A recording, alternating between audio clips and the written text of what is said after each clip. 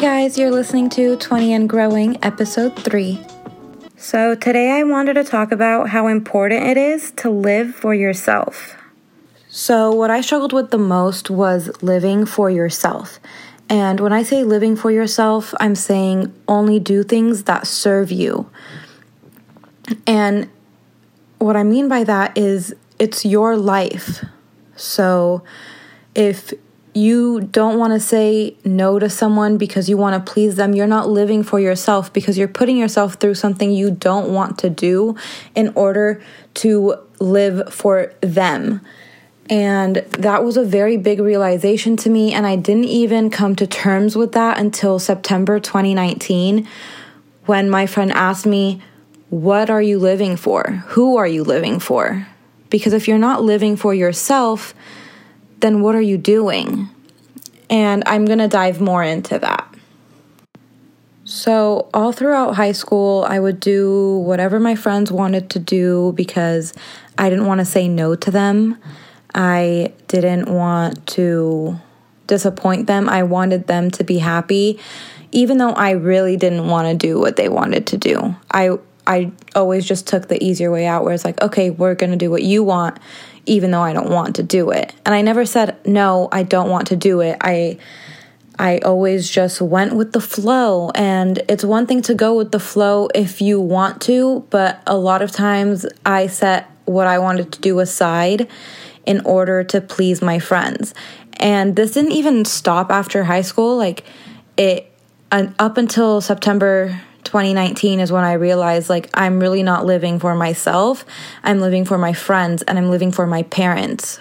I grew up in a Middle Eastern household as a first-generation American, so when I was growing up, it was really hard because I would compare the way my friends' parents would treat them versus the way my parents would treat them, and I would also compare the way their parents allowed them to have access to their own life, to what they wanted to do. For me, I felt like I was in a box where I was like, oh, my dad doesn't want me to go out, so I'm not going out. You know what? I'm not even going to ask. And up until I was 19, 20 was when I started to take control over my own life because I was unhappy. And it wasn't my parents' fault because I never really stood up to them. I never said, well, this isn't fair. This isn't what I want to do, because of the anxiety I felt during that time. I remember in high school, I had just made new friends and they would go out every weekend. So I would go out with them once a month to kind of balance it out so that my parents aren't as annoyed that I'm going out. And I'm pretty sure it's a cultural thing that, the girls in the Middle Eastern culture, like my dad's Egyptian, my mom's Lebanese, but they're very protective of their girls. And that's fair because that's where they grew up. So that's the only mentality they had. But to me, it felt like this isn't fair. You want to keep me trapped here. And I never said anything. I never told my dad, hey, this is how this makes me feel, because I was just solely okay with staying home, being unhappy, knowing that my dad was happy that I was in the house.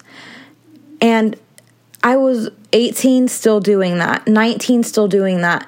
And that's when I really realized, when I turned 20, it wasn't a big pivotal point in my life, but that month, September 2019, had really shifted my perspective on life because I was going through a lot at home and at school and at work, and everything was just kind of falling on top of each other. And then that's when my friend asked me, who are you living for? September 2019, I chose myself. I chose to only do things that serve me, to do things that make me happy, regardless of who I disappoint. And no, I didn't just hop into it and say, I'm choosing myself today and every day.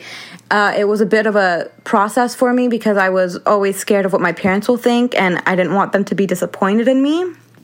But at the end of the day, I was able to be honest with myself. I wasn't doing things to please someone else. I wasn't doing things to please my parents. And, when someone's disappointed in you or thinks poorly of you, it doesn't speak on you. You are only accountable for yourself. So what someone else thinks of you, it lays on their shoulders. It does not lay on your shoulders. And that is what I really had to grasp. And I bring up my parents a lot because Middle Eastern parents have such different perspectives on life and what they expect a life should look like. And I didn't want my life to look the way that they were molded it, like they had molded it to be. I wanted my life to look like me. Like, this is my life. I'm taking control of my life. And when you're being so controlled, like when you are in a very controlled environment, you feel out of control. And so when I started to live for myself and do things that made me happy, and I learned how to say, no, I don't want to go out tonight, or no, I want to stay home, or no, I don't want to stay home, I want to go see my friends. Like, learning the word no is one of the most powerful things you can do because it is one of the hardest words to learn. So I encourage everyone to answer this question. Who are you living for? If the answer isn't myself, then who are you living for? Evaluate your life. Ask yourself, why is this person's happiness more important than my own?